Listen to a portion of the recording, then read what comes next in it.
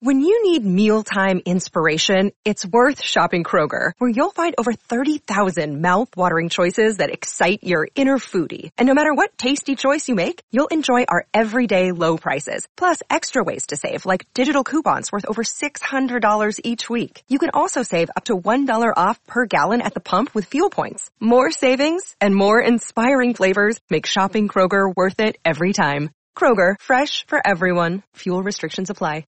Another day is here, and you're ready for it. What to wear? Check. Breakfast, lunch, and dinner? Check. Planning for what's next and how to save for it? That's where Bank of America can help. For your financial to-dos, Bank of America has experts ready to help get you closer to your goals. Get started at one of our local financial centers or 24/7 in our mobile banking app. Find a location near you at bankofamerica.com/talktous. What would you like the power to do? Mobile banking requires downloading the app and is only available for select devices. Message and data rates may apply. Bank of America N.A., member FDIC. Hello, welcome to the Snooker Scene Podcast. I'm Dave Hendon. This is what's known in the trade as an early drop. At least I think that's what they call it. The podcast is out earlier than normal, is what I'm saying. The reason being, it's going to be mainly about the British Open, and I wanted to release it in good time before the tournament began, which is Monday. Very historic event, the British Open. Started in 1985. Of course, it took a hiatus from 2004 to 2021. Quite an extended hiatus, 17 years, which is back on the calendar. And in this podcast, I'm going to be doing my own personal countdown of the top 10 British Open finals of all time. That will come later. We also have our jokes amnesty. So listeners to the podcast have been sending in their jokes. Most of them are rotten, it's got to be said, but we're going to read them out anyway, in keeping with the news section that I introduced, snooker jokes. So that'll be coming later. But first, we have a couple of just follow-up emails about recent events. So Adam in Shrewsbury, he says, I wanted to say it was great to see snooker back in China again. I haven't watched much snooker from China, as I've only really rekindled my interest in the sport after a 15-year or so hiatus in April 2022. Almost as long as the British Open, Adam. He said, anyway, it was brilliant to see the Rocket back to winning ways after a fairly barren, by his standards, end to last season. I was actually rooting for Luca, just because it would have been amazing for him to answer the odd voice who said he might struggle to build on his success at the Crucible. But to be fair, from what I've seen and heard from him in interviews, of which there have been a few recently, I can't see it would bother him in any way. However, the main reason for my email was to herald the return of Hawkeye-like table visualisations on the TV coverage.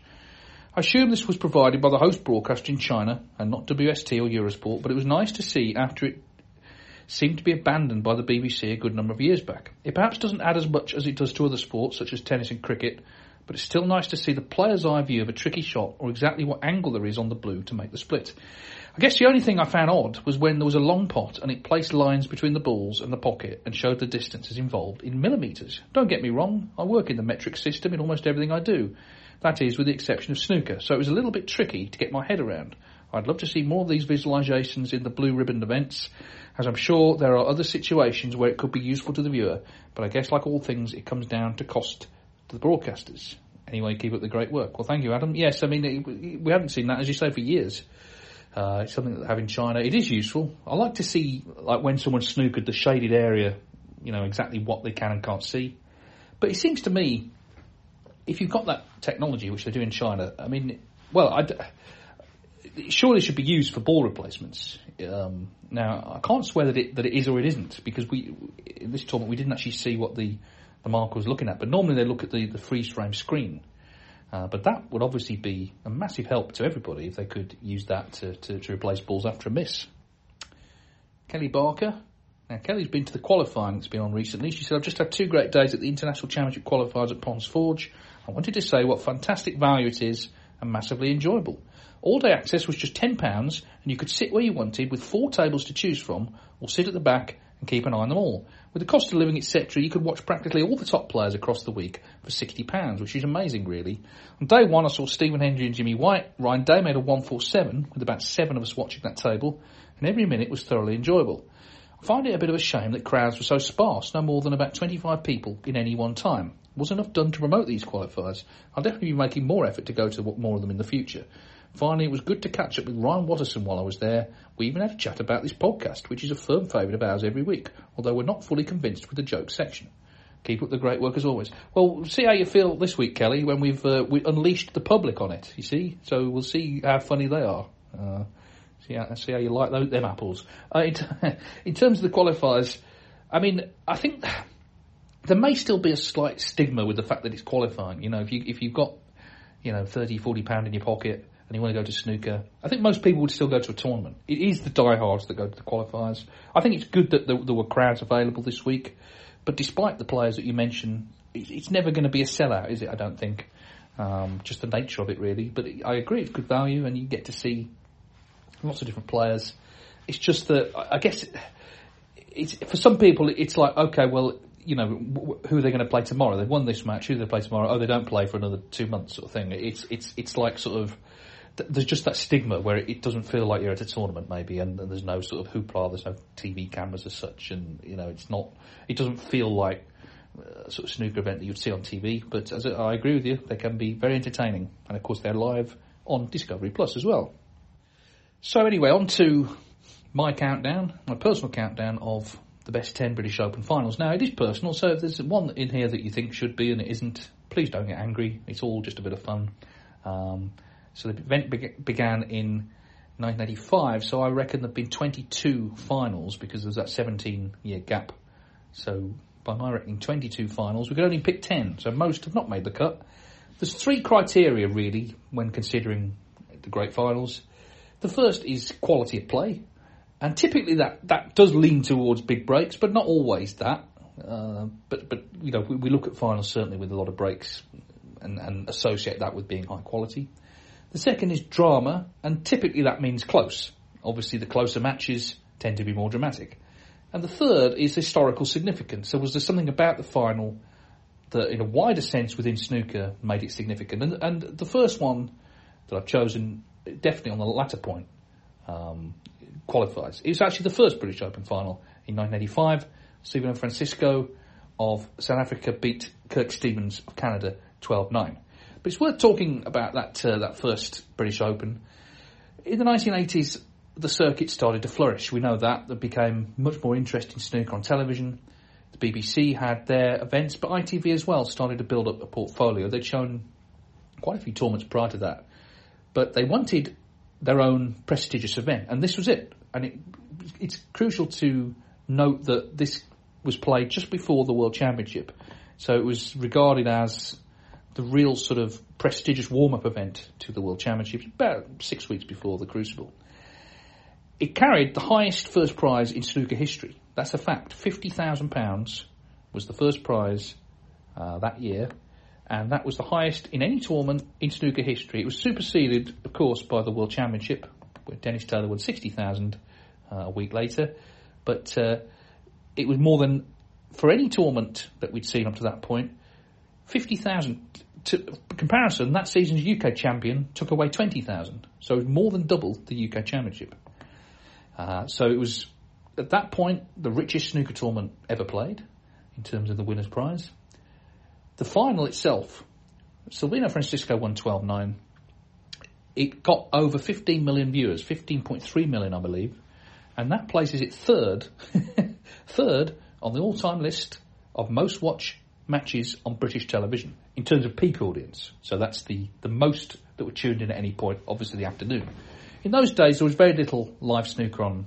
Sorry, not live snooker, that's a Freudian slip. There was very little live football on British television. That Sunday afternoon slot, and this was the era of 4 television channels, that Sunday afternoon slot for ITV was golden. So the first 2 sessions of the final was played Saturday afternoon, Saturday evening. It concluded on that Sunday afternoon. Frankly, there wasn't a lot else on. I mean, that's just a fact. So if you were indoors watching TV, chances are you'd be watching the snooker. And you had a very interesting final. It was the 21st ranking tournament ever staged. The first final between 2 non-British players. So you had a South African and Canadian. There was something a little bit exotic about it. Kirk Stevens was a very popular player. It was only the year before he'd made the maximum at the Masters in his white suit. He was sort of a young, good-looking player, very popular in general with younger fans, with female fans. There was something about him that was exciting. And Francisco himself was a very different sort of character, obviously from South Africa. You know, he was been around a while. He got to the quarterfinals of the World Championship 3 years earlier. But he was sort of still making his way, really. And this was his big breakthrough, his big day. And as I say, he won 12-9. Now, the standard of play wasn't by sort of modern sort of metrics, I suppose, that high. Francisco's highest break was 65. Okay, so, to win a final of that length now with a high break of 65 wouldn't be regarded as very likely, actually. Kirk Stevens did have a century, but of course there was plenty of drama off the table as well. It wasn't just the match, because it turned out later that Francisco had been convinced that Kirk Stevens had been on drugs, and he confronted him in the toilets. He got quite angry. Word of this got through to a journalist who, after the tournament, went round to Francisco's house, offering to tell his side of the story. Francisco spoke to him what he thought was off the record, but he was actually being secretly taped. And this appeared on the front page of the Daily Star newspaper, and it all went to hell for everybody. Francisco got fined £6,000 and docked 2 ranking points. Now, in those days, you got 6 ranking points for winning a tournament, so to be docked 2 was a big deal for bringing the game into disrepute. Of course, later in 1985, Kirk Stevens actually admitted to being addicted to cocaine. So, on appeal, Francisco actually got the points and the money back. All a bit unsavoury, but in the 1980s, when snooker was kind of literally a soap opera in terms of the interest and the status it held in Britain, that was a massive, massive final, as evidenced by the viewing figures, as evidenced by the fallout. And neither career kind of ever hit the heights again. Neither of them were in a major final again, and Kirk, got very ill. His life was in danger because of his addiction. Francisco later, he actually found sort of trouble himself with the law, etc., all in the past. But that final, that was the first one that launched it all, and still very memorable. And while I talk about these 2 non-British players, it's an oversight of mine that I meant last week to mention Perry Mans, who passed away. He won the Masters in 1979. He'd been runner-up in the World Championship 1978. Another South African like Silvino Francisco. He was not a player who sort of fits the sort of modern description. We think now the heavy scorers. He wasn't that. He never made a century in tournament play on the tour. But he was a great potter. It was all about potting. He was known for that. He could pot them from anywhere. Just wasn't so sort of concerned about position. But the fact is he won the Masters and he got to the World Final, and he passed away at the age of 82. Meant to mention him last week, but happy to do so this week. So that's number 10 in the countdown, 1985. Number 9, now this was another non-British winner, Bob Chaperon, 1990. And again, this final, by modern standards, perhaps not the highest we've ever seen, but again, a point of great interest because of the nature of how it panned out and who he beat. He beat Alex Higgins in the final. Now, this was the first year that the British Open reverted to the FA Cup style draw that, of course, it's still got today. And so I suppose in a way, people weren't that surprised that it ended up in a strange final, a final people wouldn't have predicted. Alex Higgins at the time had a bit of a resurgence. He'd the previous year won the Irish Masters despite breaking his ankle not so long before, beat Stephen Hendry in the final at Goffs 9-8. So Alex Higgins was playing some good stuff. And Bob Chaperon at the time, he was a sort of middle-ranking player, not necessarily ever sort of tipped for greatness, put it that way. And he should have lost, really. Alain Robidoux, his fellow Canadian, he needed 4 snookers against him in the last 16 round, did Chaperon. It was the deciding frame. He needed 4 snookers, and he got them, obviously. And Robidoux, I think, from my memory, threw his cue on the floor. I might be remembering it wrong, but he definitely didn't take it well at the end. He was devastated, as you would be. But Chaperon, from that moment, had that sort of reprieve man syndrome. He beat some good players in the tournament. He beat Mike Hallett, he beat Neil Folds.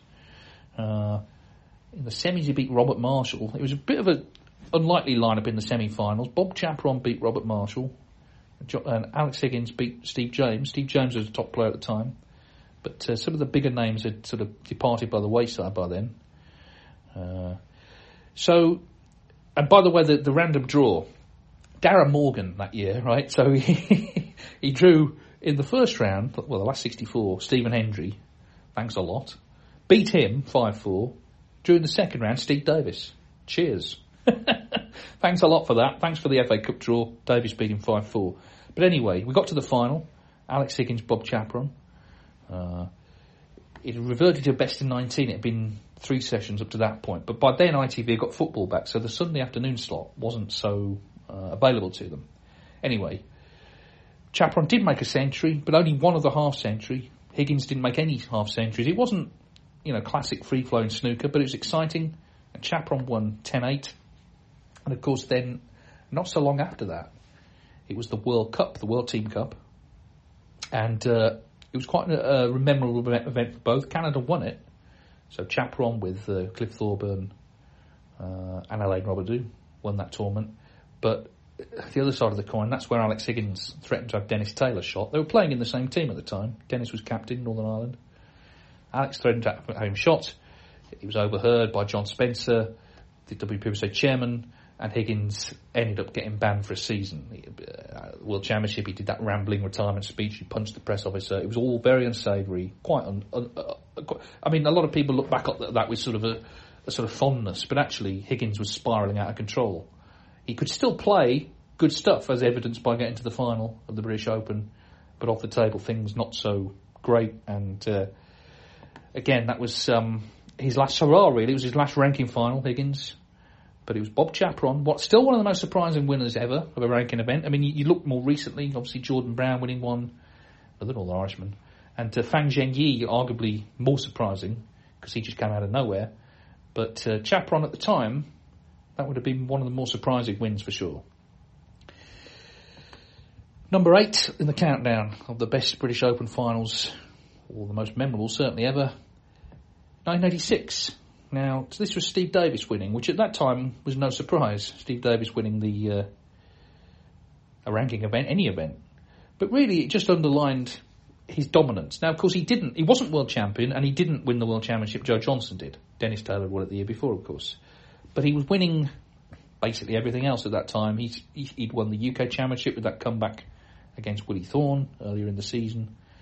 And just continuing his sort of dominance in general. He'd won a tournament. He'd won a tournament in China. He'd won a tournament in Canada that year.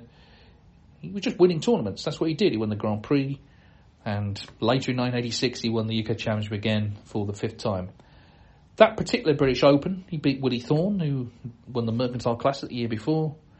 He had a lot of sort of half centuries, 9 half centuries plus a century. Scored heavily, Davis, 12-7, and of course, it was a rematch from that UK final, after which Willie was never quite the same, famously missing the blue to go 14-8 in front. 12-7, pretty close, but Davis dominated the final session. He won 3 of the last 4 frames, so sort of pulled away at the death. And really that just underlined his complete dominance of the era. Okay, there were a couple of events he didn't win, but he won that one, and he would have won a lot of those new ranking events that came on the circuit in the 80s. Obviously the Grand Prix, there was the International that was played at Stoke, obviously the Mercantile, and the UK Championship become established from the mid-80s as a ranking event as well. And Steve was pretty much always going to be in the final or winning those tournaments. So in some ways that final, regardless of the standard of play, which was high, it had a historical significance in that it underlined the dominance that Hendry had. Not Hendry, we'll come to him later, that Davis had of that era. As you can tell, there's no script this week. I'm doing it off the top of my head. We move on to, where are we now? Number 7 in the list, and this is 1999. Now, there were 2 British Opens that year. One was in April, one was in September. I've chosen the one in April, and it featured friend of the podcast, Fergal O'Brien, against Anthony Hamilton. Again, a sort of surprising lineup. By the way, by this point, the FA Cup draw had been abandoned, so they didn't get there through sort of random draw. They got there through a very strict sort of seeding system. And in the semi-finals, Fergal beat John Higgins. He'd beaten already Peter Ebdon. He'd beaten Ken Doherty. He'd beaten Gary Wilkinson. So he'd beaten some of the top players of the time. Anthony Hamilton was a player who, been around a while and was well regarded. And again, he didn't have an easy draw. He beat Marco Fu. He beat Paul Hunter. He beat Mark Williams. He beat Stephen Hendry. So he beat, some really tough players to come through. And in fact, all of those 4 matches were in deciders. So it's almost like sort of you feel maybe his name's on the trophy. He survived all those close matches. Is he going to do it? Well, the final started, and it looked like he would. He made breaks of 110 and 134 in the first 2 frames. So you think, wow, this guy, he's going to win. He's playing great. Fergal, though, well, he got his teeth into things. He actually won 5 frames on the black during the final. So all the close frames, basically, were won by Fergal. He made a century as well, 5 half centuries, and he won 9-7. And it was his great day. He'd spoken about, he'd been snubbed for the Irish Masters, I think, that season, even though he had a great claim to be in it as one of the wildcards. And he made it a point that day, okay, I'm gonna go and win a tournament and basically shove it up him. I'm going to say, this you inspire me. He didn't quite do that when he won it, but he served as motivation, and that's very important in any sport, and snooker no different, to have that sort of burning fire within you. And Fergal knows a lot about that, and it was a great win. Of course, he went on a couple of years later to come very close to winning the Masters. Paul Hunter made a great comeback against him, but that was his great day. Didn't have long to be defending champion, as I say. He was only about 6 months, and then I remember they put him on 10 in the morning. So, not a great slot, graveyard slot in reverse, really, too early.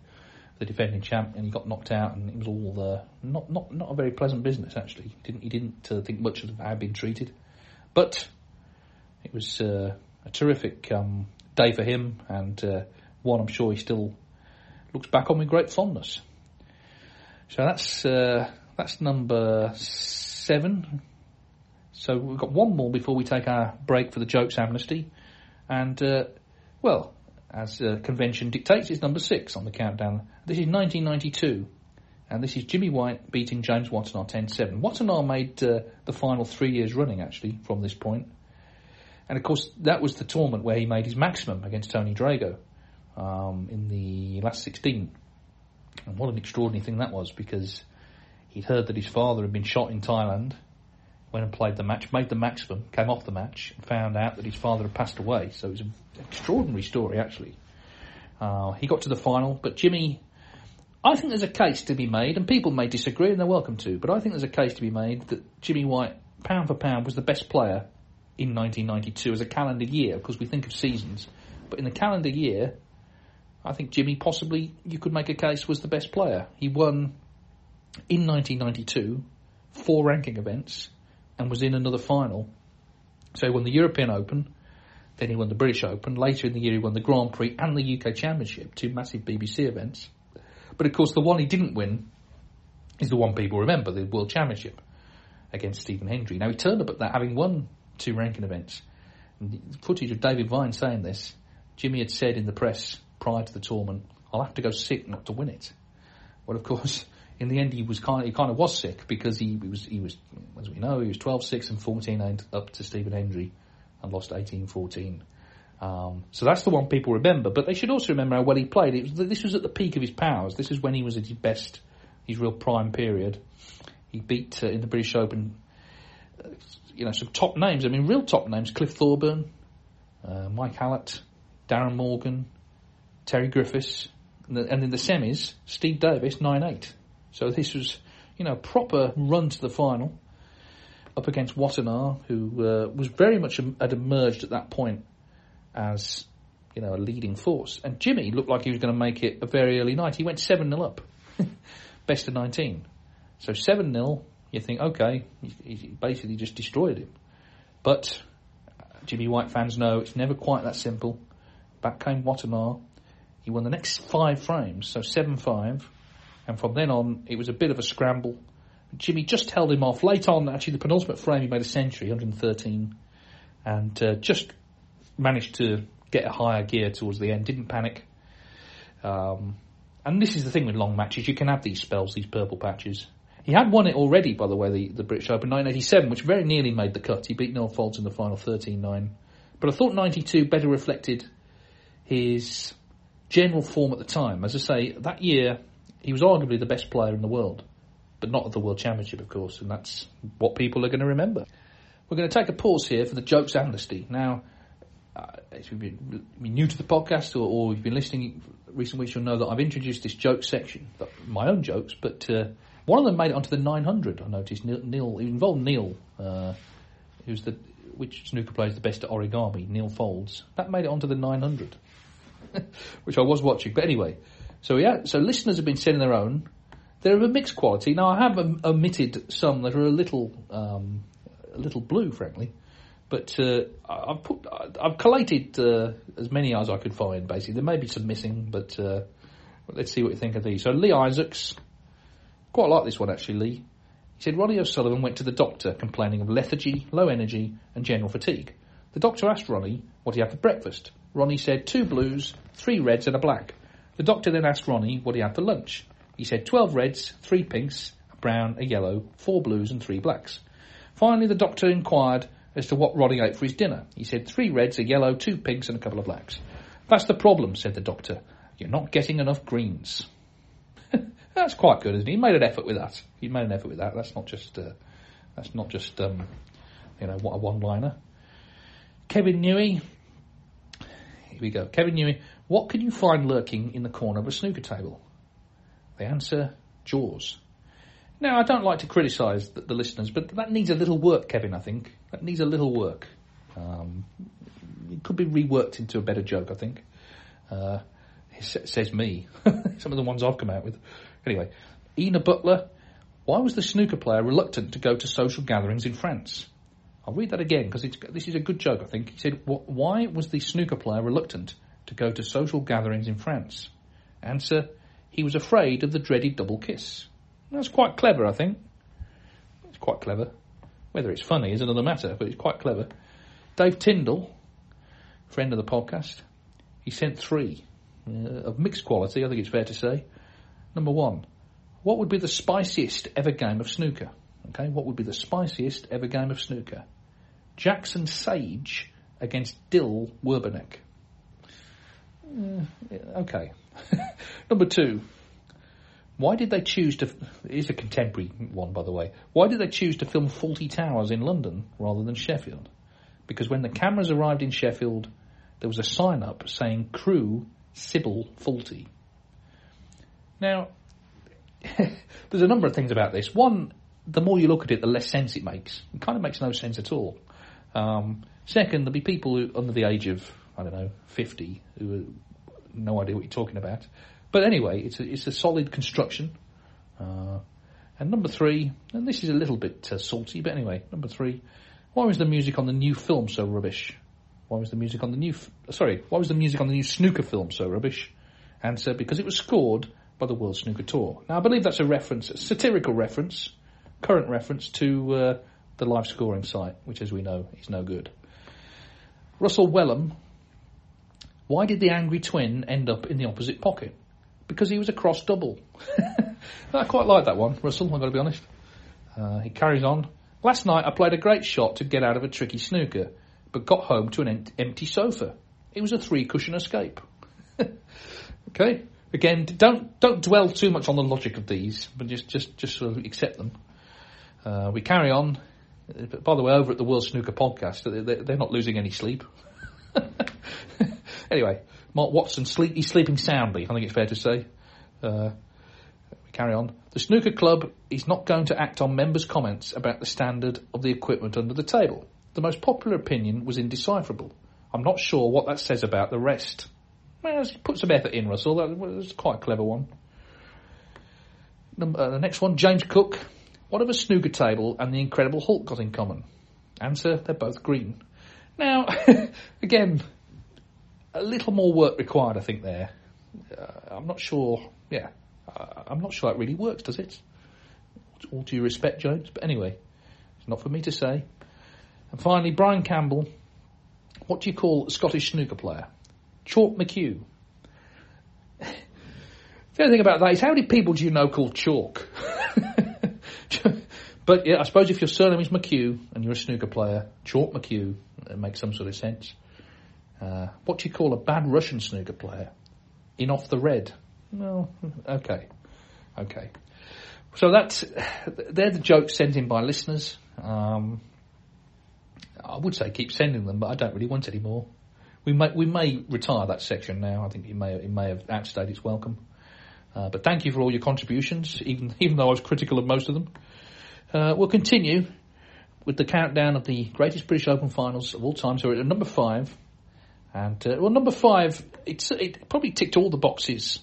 Certainly sound of the play, drama, but also historical significance. It's 1995, John Higgins against Ronnie O'Sullivan. The thing about this, they were both 19 years of age, both teenagers. It's pretty much unthinkable now that you would have the final of a ranking event between two teenagers. Of course, they both already won tournaments, so they weren't flashes in the pan by any means. But, now we've got some talented new players, but the idea that they would both be in the same ranking final is just unthinkable. But these two, of course, very special players. Higgins won 9-6. He made a couple of centuries. Ronnie made one. There were another 11 half centuries between them. It was very free-flowing. And, of course, their rivalry continues to this day. We just saw them play each other in Shanghai. This was quite a closely fought match. I mean, 9-6 doesn't sound... It's in that sort of ballpark where it's not quite, going to a decider, but equally it's not a walk in the park for anybody. O'Sullivan was actually 2-0 up. It was very close all the way, but Higgins, he was 5-3 at the end of the first session, so he did take that little lead. And then, it was a good final session. Higgins just strong at the end, but it was more the significance than playing each other, really.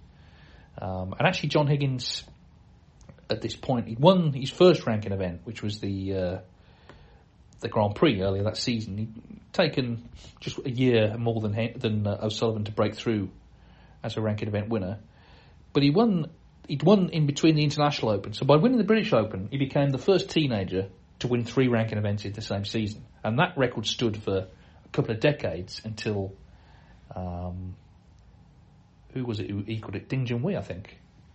No, he hadn't done it in the same season, Ding. That's completely wrong. He didn't do it in the same season, but he did win 3 while still a teenager. But Higgins did it.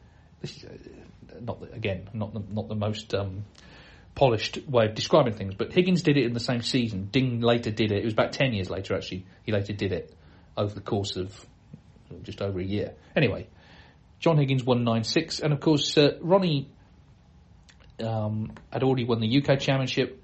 In fact, he'd won the British Open the year before, so he'd already won this tournament. But and that was the end of Wattenar's run of 3 finals, by the way.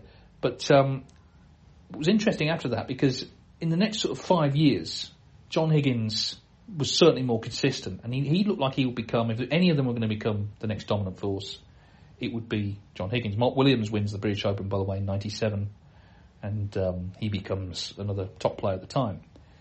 Over time, of course, in the span of their career, Ronnie O'Sullivan has won a lot more, but at that point, it looked like Higgins might be the one to replace Stephen Hendry, and that final had a lot to do with it, because there was rightly a lot of interest and excitement around O'Sullivan, but Higgins as well, as a teenager, had broken through and become...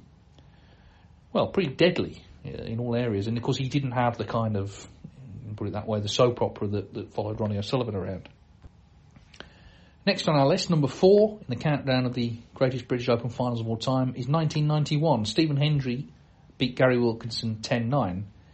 Wilkinson had led 6-3. And, in those days to beat Hendry, it was as rare as Halley's Comet. I mean, Stephen Hendry, that season, it had an extraordinary season. He'd won, obviously, the World Championship the previous year to be the youngest ever world champion. And then he won the first 4 ranking tournaments of the season. The Grand Prix, the Asian Open, the Dubai Classic, the UK Championship. He'd been in the final of the Mercantile Classic as well. So he'd got to 5 finals already that season. And the British Open, he was yet another one. But as I say, he was in trouble. Gary Wilkinson, who's a terrific player, Wilkinson. I mean, these days people kind of know him from, he works for World Snooker Tour. Quite often he'll be on the front desk when you go and get your pass at a tournament. There he is. But he'd become, a top player for sure, and contended in the latter stage of the tournaments. This was his only ranking final. Couldn't close it out. And this is so often the case. We've seen this against, when players come up against the real top players. It's getting over the line that's the issue. And Hendry hit back, and of course when he hit back hard. Late on in that final he had a century, and it wasn't a match of great breaks. He only had 4 of the half centuries, but his potting and his way of getting into frames really carried him through. And he actually went 9-8 up. Wilkinson, to his credit, made a 91 break for 9 each, but Hendry got the job done in the decider, 10-9. Gary Wilkinson did win a big ITV final at the end of the year, the World Match Play. It wasn't a ranking event, but it was a huge tournament. But Stephen Hendry, that season, when you think about it, he won 5 ranking titles and got to another final. So he was in 6 finals from only 8 events. Now, again, he didn't win the World Championship. John Parrott did. So that was the one he wanted. But that's, again, that strike rate to be in 6 of the 8 finals. So what's that? 75% of all the ranking finals that season Stephen Hendry was in. He won 5. That was a record for a long time. Mark Selby and Ding Junhui equalled it. Ronnie O'Sullivan equalled it. In the end, Judd Trump beat it with 6. But of course, by then there were far more tournaments with over double the amount. It's not taking anything away from Trump, but the fact is Hendry at that point was just an extraordinarily dominant force. And it's worth reflecting maybe before we get to the sort of the denouement, the last 3, some of the records in this British Open. Because Hendry and John Higgins shared the record for the most title victories, 4 each.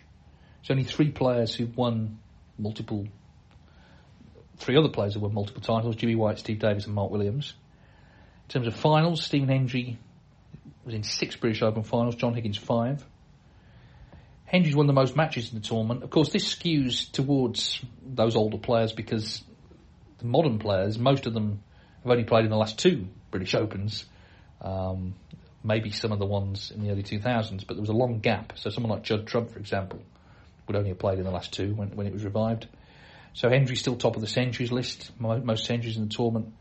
But a total of, I'll make it 9 maximums in the British Open. Hendry made one in the final, 1999, that second one that year, against Peter Ebdon. And that was the first maximum break in a ranking final. So if you dig deep into sort of snooker stats, Stephen Hendry actually he's top of some of those lists. We associate Ronnie O'Sullivan quite rightly as being top of the really memorable ones, but not all of them. But 1998, so as I say, Stephen Hendry and John Higgins, the 2 most dominant players in this tournament, they met in the final. Now this certainly was significant. So this is number 3, because John Higgins at that point, this was the last ranking event before the World Championship, and there was a set of circumstances. Stephen Hendry had been number 1 since 1990 and looked like he would frankly never kind of leave his perch. He was so dominant, even though Ken Doherty had beaten him in the World Final the previous year. But there was a set of circumstances by which Higgins could become number 1. He needed to win the British Open and the World Championship, and he needed Stephen Hendry to lose in the first round of the World Championship. And all of those things happened. So we'll talk about this final in a moment, but when they get to the Crucible, Hendry had drawn his old foe Jimmy White. Jimmy dropped out the top 16. It was kind of meant to be in the draw. Jimmy beat him 10-4. So Higgins knew if he went on and won the tournament, he'd become world number 1. And he did. He beat Ken Doherty in the final 18-12. But in those days, it really was a big deal because your ranking applied for the whole season. So wherever you went that year, you were known as world number 1. But certainly for Higgins to usurp Hendry after all that time, that must have felt like a massive achievement for him.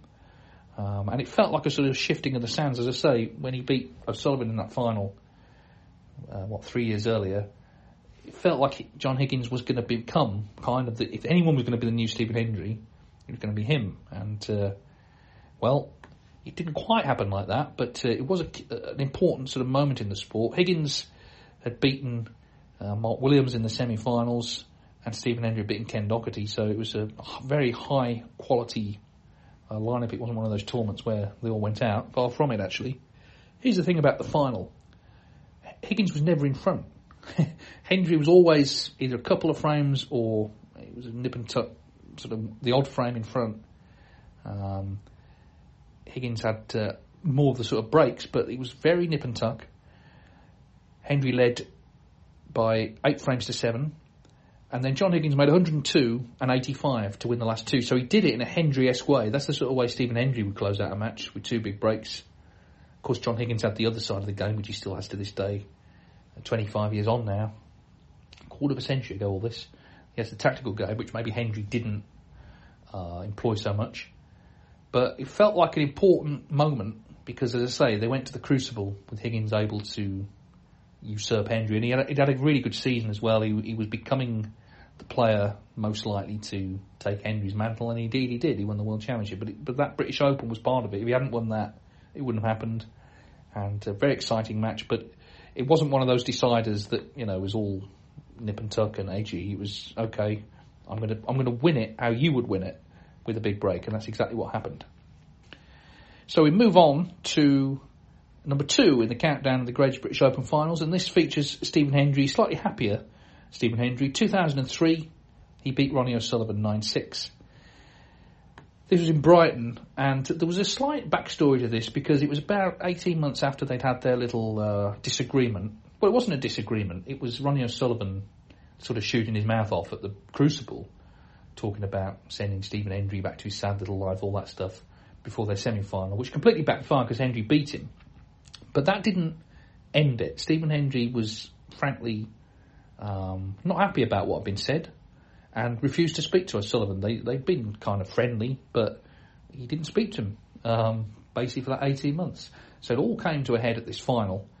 What a fantastic final this was. In terms of quality, sheer quality, the best of them all. It was a best of 17 affair. There were 6 century breaks made, and at one stage there were 5 in a row.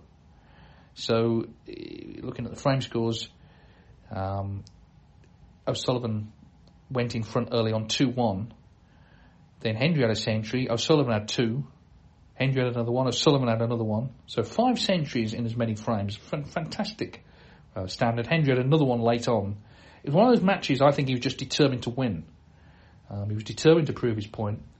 And I suppose in sort of happier way, afterwards they did, I believe, have a conversation. That was the start of the thaw, and all the sort of acrimony went away after that. But it's almost like you had to put him in his place again just to end it. I think O'Sullivan at that point, was a bit upset that he'd caused all this trouble and was happy to speak to Hendry again, and everything was fine again. But it was a fantastic final. But of course, what made it more significant as well was that this was shortly after Hendry's queue had been broken by the baggage handlers at Heathrow.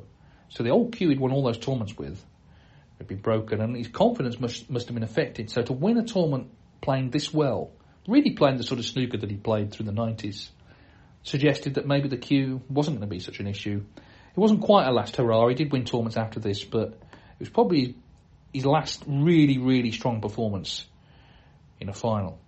In fact, he only won one more ranking event after that, the Malta Cup in 2005. So that was, I suppose you could call it a last hurrah.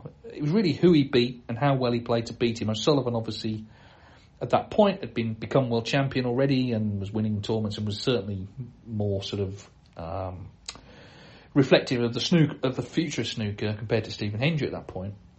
But it was a great final and a great performance by Hendry, and it leaves us with our last British Open final. Number 1 in the countdown of the greatest British Open finals ever.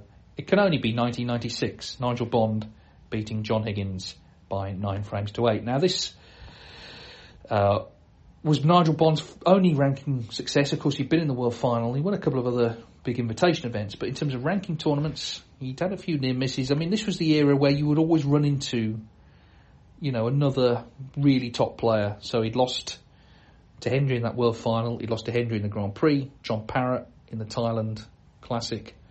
He later lost to Peter Ebdon in the Thailand Open Final. But also he's running into the O'Sullivans, the Higginses, the Williams in tournaments, Ken Doherty at the time. James Watanabe, these sort of players. So Higgins would have been the favourite in this final. Of course, 96 he was the defending champion. He'd beaten Ronnie O'Sullivan in the semi-finals. He'd beaten John Parrott in the tournament as well. Nigel Bond had beaten Stephen Hendry along the way. He'd beaten Peter Ebdon. But it all came down, of course, to the best of 17 frame final. When Nigel Bond made the early running, he actually led 3-0. He led 4-1.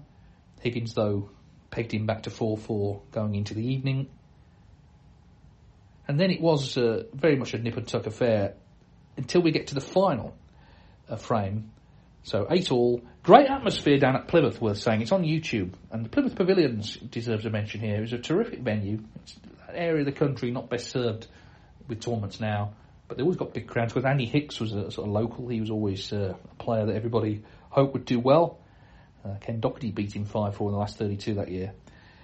But we get down to the last red, and Nigel Bond needs a snooker. And against John Higgins, that's no tall order, no small thing at all.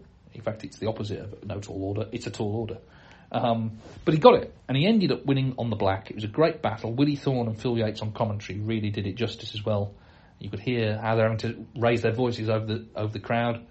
And Nigel Bond pulled off a very unlikely victory to get a snooker, the deciding frame of a ranking event final against, a great sort of tactician in John Higgins, and to win 9-8. It's a moment, the highlight of his career, and the highlight, ultimately, of this whole British Open. So that could only be the number one.